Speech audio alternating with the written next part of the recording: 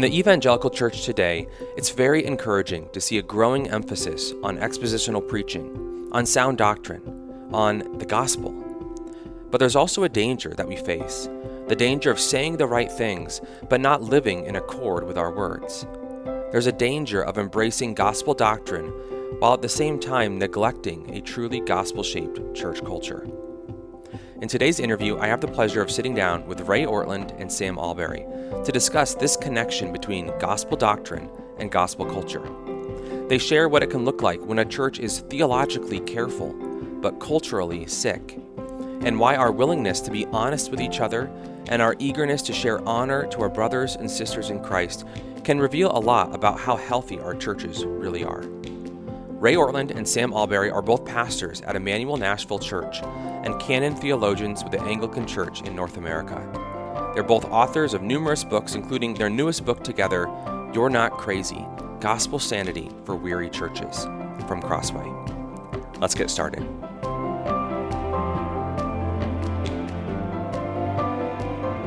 Sam and Ray, thank you so much for joining me on the Crossway podcast. Thanks for having us. Yeah, great to be with you. So in our circles, evangelical, reformed, high view of Scripture, it's not uncommon to hear people emphasize the importance of sound doctrine and the centrality of the gospel. I mean, we're recording this interview right now at the Gospel Coalition Conference, surrounded by, 6,000 people who are here because they love the gospel and they see the importance of the gospel. I know that's not characteristic of all Christians in the U.S., of all churches in the U.S. There are many churches that don't prioritize those things, but we're surrounded by people who do. And yet, Sam, as you warn in this new book that you guys have written together, it's possible to be theologically careful and even gospel-centered and yet still be seriously sick. Sick in what way? So a few years ago I had a bit of a revelation reading through 1 Timothy, and in chapter 5 Paul is talking about care for widows, and he broadens it out to talk about our obligations for our own families.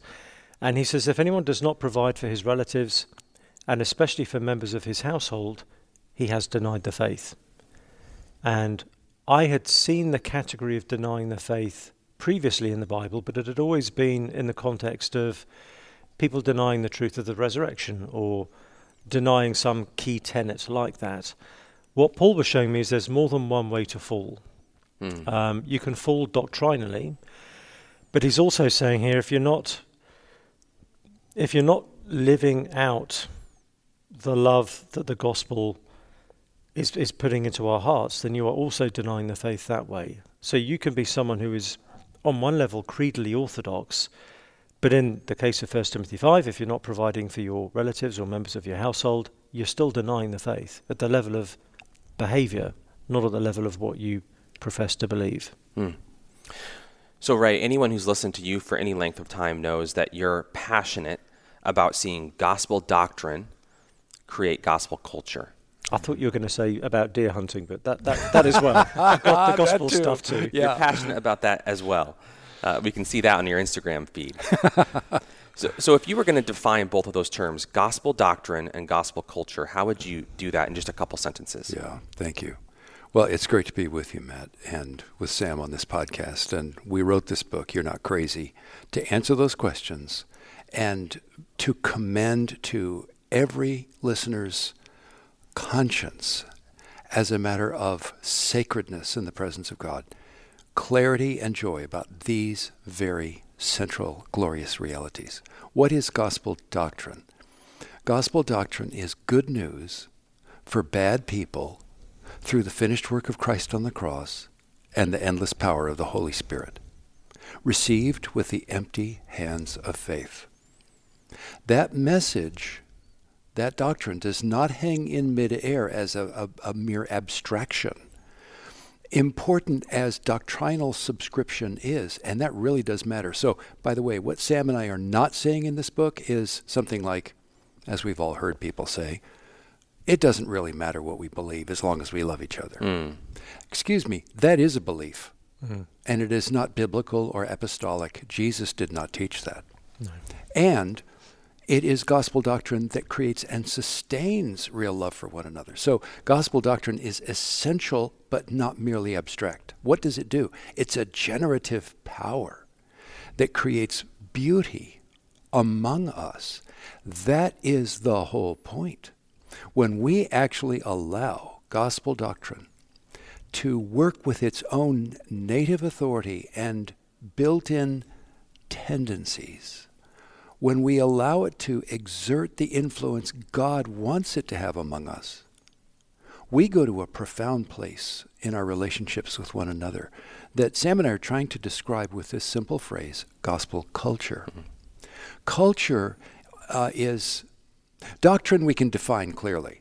You could write it down. Yeah, the choice of words really, really matters. Culture is intangibles, vibe, tone, posture.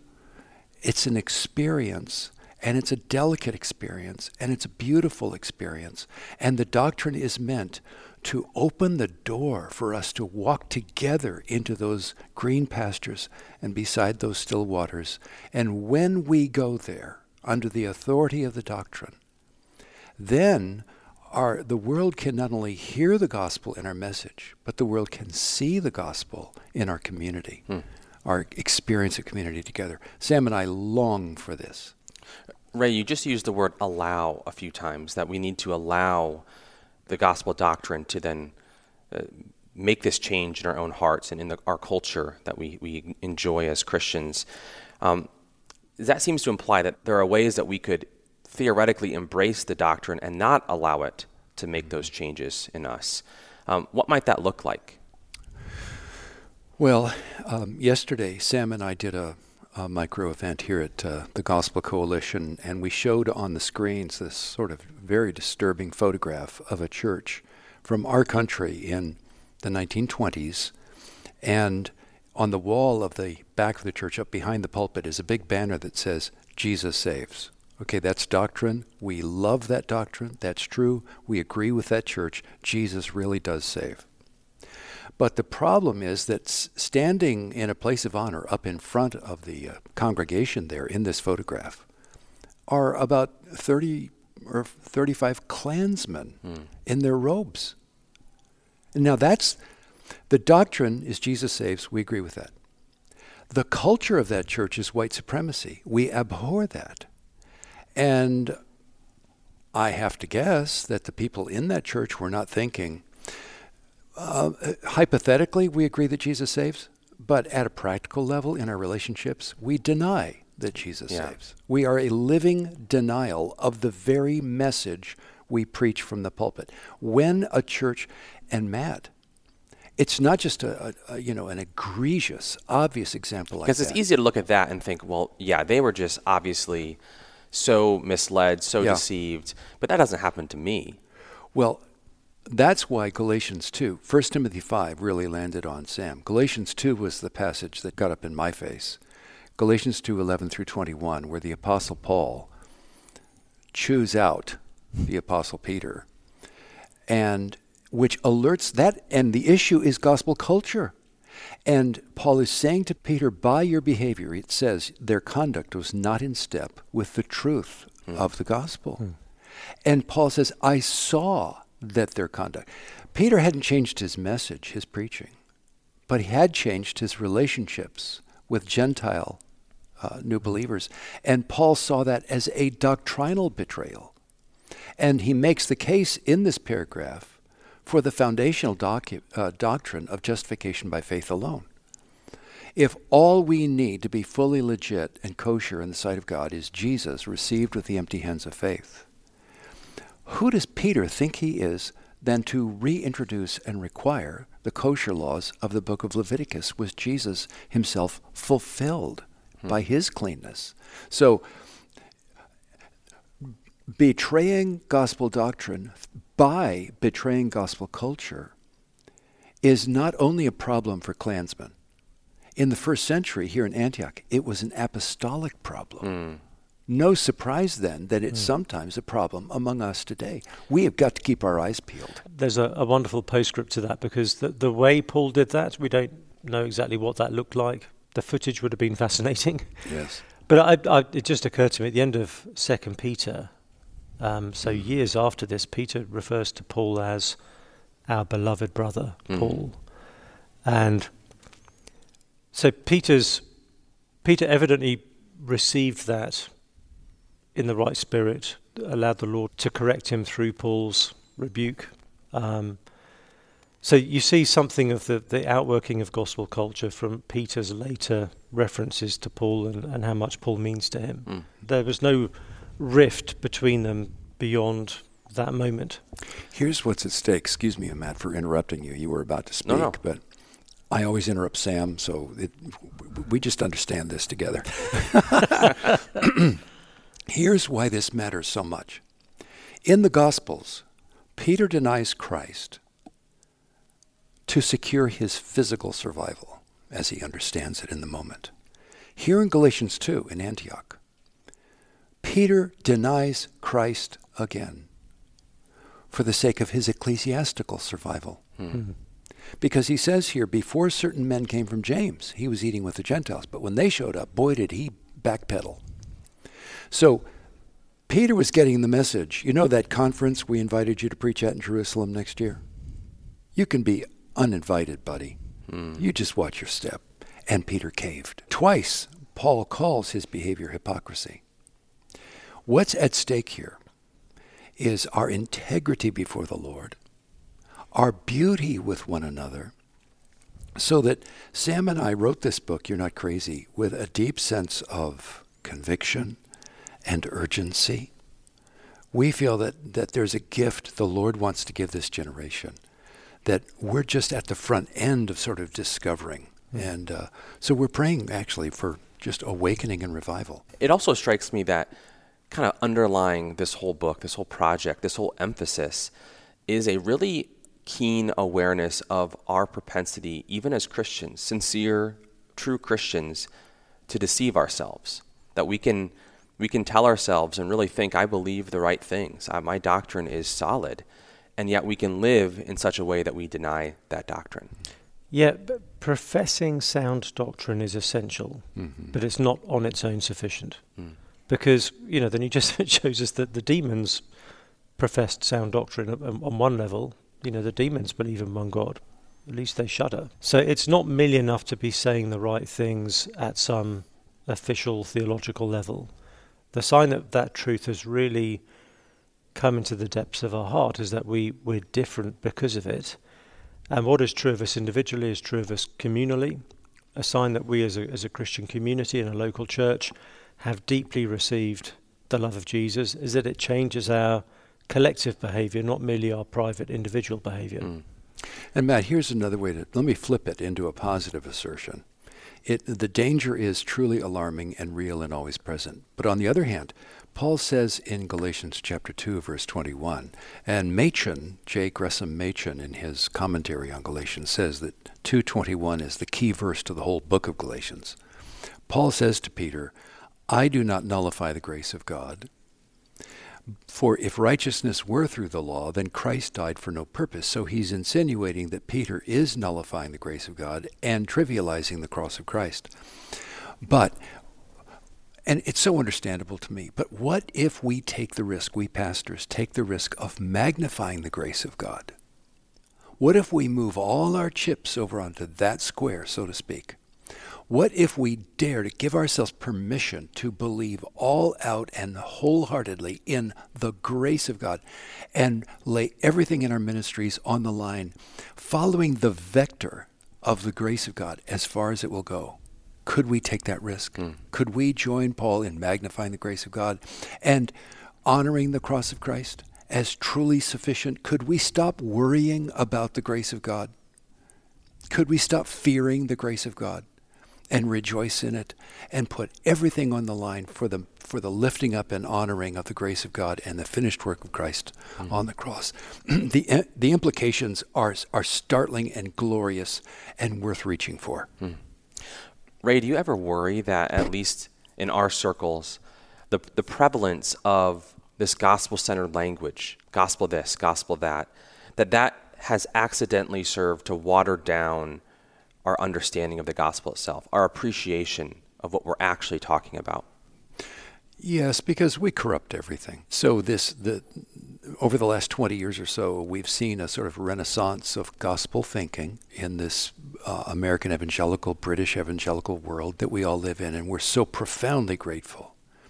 20 years ago, and it was really sparked by sermons by Tim Keller that I was listening to. I went through my own gospel renaissance. I rediscovered justification by faith alone, substitution, imputation, union with Christ, and so forth. These glorious truths I was captivated and messed with in the most wonderful way. So I celebrate and rejoice in the very thing you're talking about, Matt. Can we become oblivious and insensitive to the very thing we're talking about? Yes. So I don't know what else to do except just cry out to God. Lord, deliver us from ourselves. Help us to understand what we ourselves are talking about. And treat Jesus as real. I think another aspect to this, Jesus says to the Pharisees in John chapter 5, you diligently study the scriptures because you think by them you have eternal life. And most of us would think, that's great. They're diligently studying the Bible. Right. Would that more people were doing that? They believe that eternal life is at stake. Excellent. Then Jesus says, the scriptures testify about me, but you do not come to me. So it is possible to be a real scripture person, to believe how serious scripture is, how serious truth is, and not be coming to Jesus. That's frightening. That's really frightening. And one of the dangers of our rediscovery of all this wonderful theology is that we can start to love theology for its own sake. We can love being right more than we love the Lord. And that can look like orthodoxy because we're making sure we're right. But it means we can be right without being loving, which actually means we're wrong. So this is another way of trying to catch us out with that danger. And one of the reasons we love thinking about this and writing about this is because our own hearts have a tendency to do that. There have been times in my Christian life and ministry where I've been a bit more concerned with just getting the theology right than in actually loving the people I'm meant to be serving. So it's something we all need to keep looking at. So let's talk about some of the marks, the key marks of a gospel culture. You guys highlight a number of these in the book. We can only look at a couple of them, but one of them that stood out to me was honesty. Sam, why is honesty such an important litmus test for whether or not a church is truly cultivating a gospel culture? Yeah, there are many ways to answer that question. The answer that I think most quickly comes to my mind is that the gospel makes it safe for God to know the worst things about me. There is no condemnation now, no condemnation for those who are in Christ Jesus. If that really is the case, I don't need to wear a kind of fake Christian mask when I go to church. If we're all a community of people whom God has forgiven, if we're all, in the language of Paul, the worst of sinners, and yet Christ has shown grace to us, then we shouldn't be sort of trying to act at church as if, my life is together and I'm really doing okay, when we're not. Because the gospel calls our bluff, in one sense. It's Jesus showing us what we're really like. And repentance is coming to terms with what we're really like, and then receiving all this undeserved beautiful grace and love from God. So that should work itself out horizontally in a culture where we now have that sense of relief in finally being able to drop the pretense and being real with each other. James 5:16 has become one of my favourite verses, where he says, confess your sins to one another and pray for one another that you may be healed. So we don't merely confess to God. I find it easier to confess to God than to Ray, because God already knows the worst things about me. Ray doesn't. And we're secure, in some sense, in God's acceptance of us, but sometimes we wonder, what's that other person going to do? Yeah, there's more face to lose at the horizontal level. But James says, confess your sins to one another. We need to do that. And it's healing for us when we do. And what we're talking about with honesty is not what our culture calls authenticity, where I just, I've taken my personality type and I know my foibles, and I put those on the table in a kind of defiant way and say, this is just the way I am. You've got to bend to my idiosyncrasies. Though James is not just saying, share your quirky brokenness. He's saying, confess your sins. We're talking at the category of sin and confession and being prayed for because of these things. There's a way of doing a sort of a fake honesty where we're basically allowing for each other's being a jerk. I've seen that dynamic at work, and that is not what we're talking about here. Honesty is not just, this is the kind of stuff I do and this is the kind of person I am, but honesty is actually honesty about how ugly that is before the Lord. Yeah. So, Ray, if this is so intimately tied to the gospel itself, this willingness to be honest before God, but also before other believers, why is it that our churches so often feel like the place where we can be the least honest about how we're really doing? Well, that's a searching question. It's a disturbing question. It's a good question. And as a pastor, I would have to say I feel that I am personally, to some measure, responsible for this anomaly. I think Paul in Galatians 2 would use the word hypocrisy. For so many years, I made the mistake of finding a box of hard copy sermons I preached in the 1980s, a couple of years ago. Then I made a second mistake of actually reading a couple of them, and they were horrible. I was doing what I thought was right at the time. It was all I knew. But basically, my ministry, as I understood it, was to open up the Bible, my preaching, open up the Bible, preach expositionally, and help these sorry Christians get it together. And so it was a ministry of challenge, it was a ministry of instruction, it was a ministry of correction, and there's something good about all of that. But I honestly did not understand the suffering that people were walking into church with. I didn't understand the experience of impasse and defeat and so forth. That's the baggage everybody's carrying into church. I thought I was dealing with basically well put together human beings, and I saw myself that way ridiculously, who just needed to polish this and that. That premise inadvertently but effectively created a culture of appearances.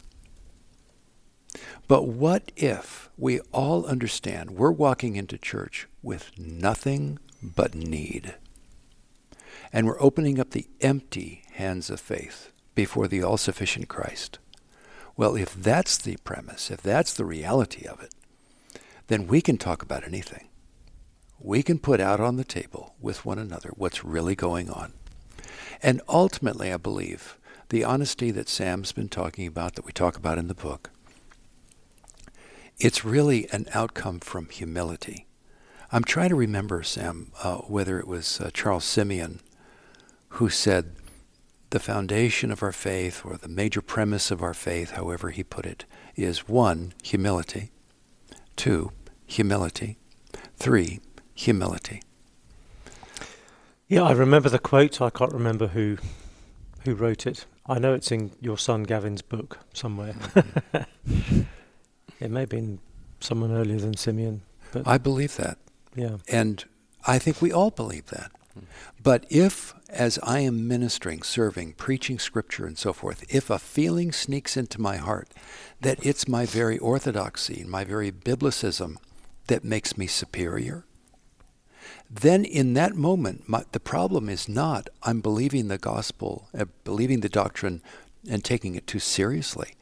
The problem is I'm not really believing it at all, at least not at a conviction level. There's a difference between an opinion and a conviction. An opinion is a belief I have that floats on the surface of my mind. Eric Clapton is the greatest guitarist of all time. Okay, now that's my opinion. I actually believe it's true, but that's an opinion. A conviction is a more profound reality. It's where I'll stake my life. And if my orthodoxy is only of the nature of opinion, it can actually feed my pride. But when my orthodoxy percolates down to the level of conviction, and the glory of Christ actually gets through to me existentially and personally, that is more profound. Then I'm humbled. And that cracks my heart open, Matt, to be a real friend to you, whatever that might cost me. Now we're finally getting somewhere. Yeah. And as the story of finding those sermons can testify too, the pastors and church leaders play a unique role. They have a unique power, a shaping power on their churches when it comes to cultivating this culture of honesty among them. I wonder, Sam, though, sometimes pastors can say, I've heard pastors say this to me, that I know that I need accountability. I know that I need to be honest with people in my church. That is an important facet of our lives as Christians. And yet I feel like I can't do that with people in my church because I'm the pastor. And if I share what I'm really struggling with, if I'm really honest with them about stuff, they're not going to respect me. It's going to undercut my ministry. It's going to cause them to even not trust me in different ways. And so maybe there's people outside of my church that I can kind of be honest with, but I really can't do that in my church. How would you respond to a pastor who kind of worries about that? Yeah, it's a very legitimate worry. I get it. And what we're not talking about is in the pulpit bearing your soul about everything all the time. That would actually be burdening your congregation. There's an appropriate honesty in the pulpit and there's an inappropriate kind of honesty. So there may be people that you share your deepest, most personal things with outside the church. That can be a very healthy, useful thing to have. But part of Christian leadership is that we're not just leading in truth and understanding, we're leading in repentance.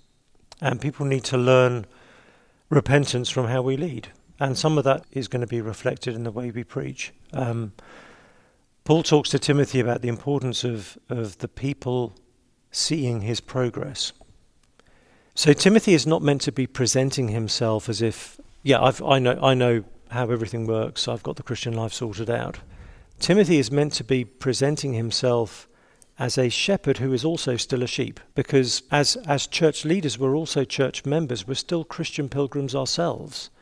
And so part of what we're leading people in is how to be following Jesus, how to be progressing towards Jesus. And that means that at times it is really appropriate to say, as and when it's applicable, to say, this passage has really changed my thinking on this. I think I had this wrong over the years. Or this text has made me realize just how irritable I can be. Because what we're doing then is we're modeling how to people how the Bible convicts us of sin and reassures us of grace, and how that grace changes our hearts to want to live for Christ. And as we do that in the appropriate ways, we're making it easier and safer for other people to start to share the things that they're needing to grow in as well. Right. Have you seen that dynamic as well in your own church and ministry over the years, where your willingness to be honest has opened the door for others in the church to do the same? Yes, and I think what Sam just said is very wise, because there is a kind of honesty that really is self-display, that changes the subject from Jesus and his gospel of grace to me and my issues. That's not what we are commending. The congregation is not there to be our therapist. Yeah. Ray, I remember our pastor TJ mentioned that one of the early sermons he heard you preach at Emmanuel. I don't know what the passage was. The passage evidently touched at some point on sexual sin, and you apparently began your sermon by saying, your pastor is a sexual sinner. And you then reassured them and said, don't worry, I'm not cheating on my wife, I'm not looking at porn. But you said apparently, if you knew the thoughts that went through my mind, you might not want to be my friend. And if I've reflected that correctly, TJ said that was kind of a paradigm shift for him, because you were being appropriately honest, not inappropriately. You were being honest in a way that opened up conversation, not that made people worried about you, but you then made it easier for other people to then start to begin that just vital process, particularly today, of being able to talk about their own sexual sin. Yes, and especially in Nashville, we have our own local religion in Nashville. It's the worship of appearances. Everyone on Nashville is on stage performing. Our heaven Our Doctrine of Heaven in Nashville is getting rave reviews. Our Doctrine of Hell is being panned or even just ignored. And our Salvation is performing really impressively. And I suppose it's just human nature. It's the world all over. But what if there is one community in that world of false religion and self-exaltation concealing self-hatred and shame and defeat? What if there's one community that flips that and actually is unashamed, not thrown into existential crisis by owning up to our actual failings with one another in appropriate settings and in appropriate ways? But here's what I believe, Matt. Every one of us as Christians must have one or two friends in the same city or town in which we live who know, those friends know what we're really facing. They know how we're really doing, including how we're not doing well. Mm. We don't trot this out in front of everybody, but there is real transparency. I don't use the word accountability, Matt, because I've seen the category accountability used in a bullying and coercive way to corner people and pressure people and belittle them. But transparency is mutual. So 2 or 3 Christian friends getting together regularly and walking together in transparency, living in James 5:16, therefore confess your sins to one another and pray for one another that you may be healed. We've got to be there. Every single one of us must have friends like that. If we don't believe in the Roman Catholic confessional, and I don't, and I hope nobody does, still, James 5:16 is not going away. That confessional taps into something that we need. Yes. The true confession of our sin to another human. So how do we do that? Okay, we're Protestants. And if we don't like the Roman Catholic confessional, how are we going to obey James 5:16? Yeah. Sam, another key mark of gospel culture is an eagerness to show honor to one another as brothers and sisters in Christ. And this one stood out to me a lot because I don't typically think of showing honor to other Christians as a priority for me when I walked into church on a Sunday morning. I don't think of that as like, this is a goal that I should have, is to intentionally honor the people around me. Share a little bit more about why that is so important and what that even looks like practically. Yeah, that, in one sense, that's very easy because the Bible tells us to. So Romans 12, verse 10, love one another with brotherly affection, outdo one another in showing honor. It's part of how we love each other with brotherly affection, is that we want to honor each other. And what Paul means by showing honor is, because he gives us an example of this himself with Epaphroditus in Philippians chapter 2, it's showing the ways in which people are evidencing the presence of Christ in their lives. Maybe something they've done, maybe in something of the way that they are. It's a way of pointing out in someone else's life, either to them or about them to others, ways in which we're seeing Jesus making a tangible difference to the way that they are. Let's all high five over what Ray's just done, that kind of thing. So Paul says we need to show honor. He says in Philippians 2, honor such men as these. So it is right for us to esteem publicly those who really are letting Christ change them. Here Paul says not just to show honor, but to outdo one another in showing honor. In other words, this is not token. This is not the sort of, begrudgingly do this a little bit. Outdo one another in this. Ray's often pointed out this is the one place in the Bible we're told to be competitive. And the more we are, the more everybody wins, because we're competing to put the spotlight of amazingness on other people around us.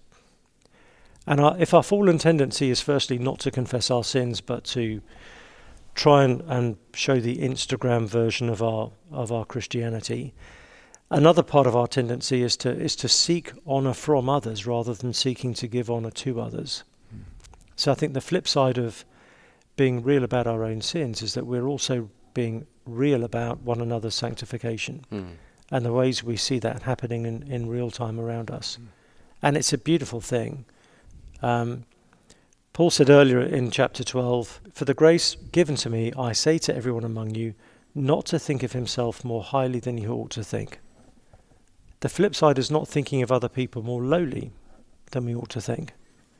And honouring one another is a way of not thinking I'm the big deal in the room, but actually thinking, look at how Matt is serving us so faithfully with this Crossway podcast. It's putting the attention on other people and not seeking glory ourselves. Then it deflects away from our own egos, our own self-importance. Yeah. Ray, what's the difference between showing honor and flattery? Mm-hmm. It's an important question. Flattery is is basically lying with a smile. And it can't be trusted. It shouldn't be respected. Flattery is making something up. And it's also tends to be general and vague. You're awesome, you're amazing, blah, blah, blah. But honor is noticing something real about someone. Colossians chapter 1, Christ in you, the hope of glory. That glory is showing up right now. I mean, here we are sitting around this table. Every single one of us is a flawed, needy, high-maintenance sinner. And we're going to heaven. We're not going to hell anymore. And Jesus actually indwells us, and he's becoming obvious. Y'all are not hard to read. Well, that's amazing. That's truly awesome. Let's celebrate that. Let's notice that. Let's talk about that and encourage one another in this way. Just this morning, I was coming down here at the hotel, coming down in the elevator, and one of the Crossway team walked in, got in at another floor. Turned out he was part of the crew behind the scenes helping to create this book, You're Not Crazy. I hadn't met him before. And I felt within me, I mean, Sam and I have our names on the cover. But the reality is there are many people whose names are not on the cover who helped create that book. Artists, editors, typesetters, podcasters and so forth, videographers, they all deserve to be noticed and lifted up. And when we feel that sense of indignation within until, Matt and Maggie feel encouraged and noticed and seen, I think that's what the gospel creates in us, an urgency to make sure people are noticed and encouraged. Because we all know this life is not easy, and living for Christ in this world is not easy.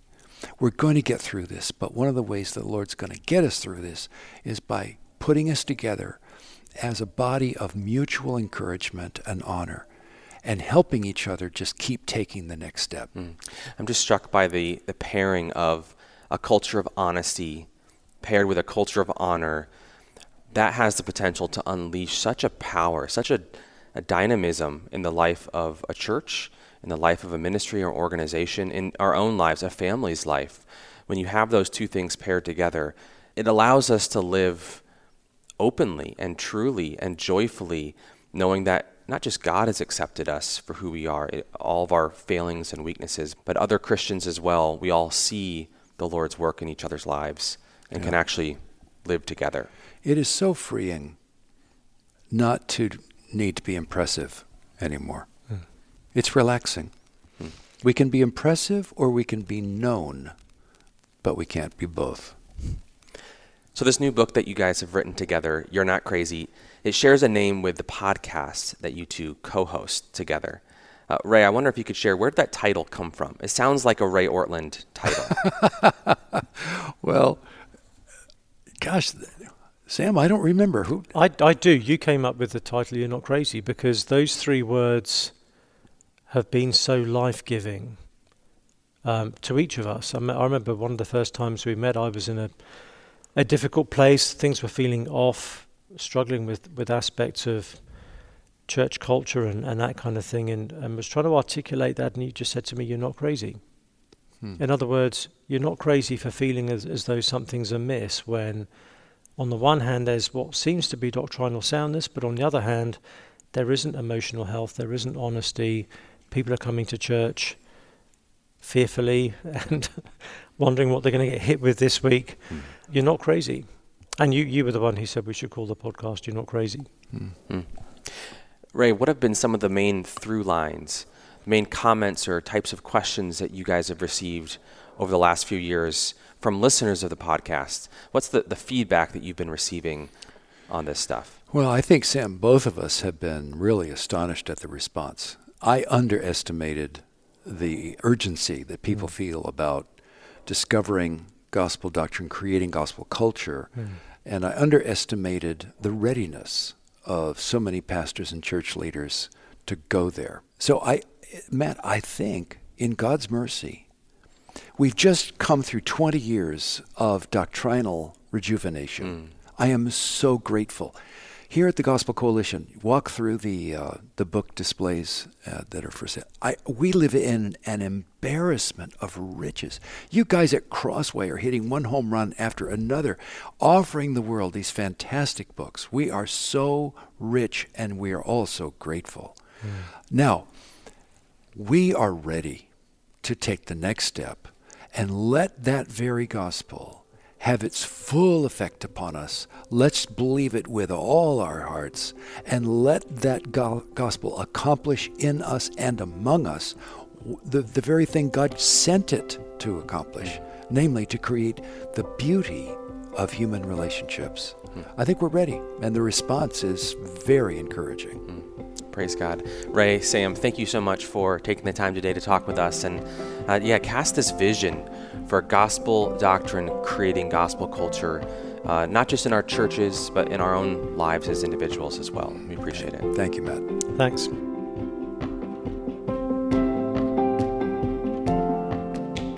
That was Ray Ortlund and Sam Allberry on cultivating a gospel culture in your church.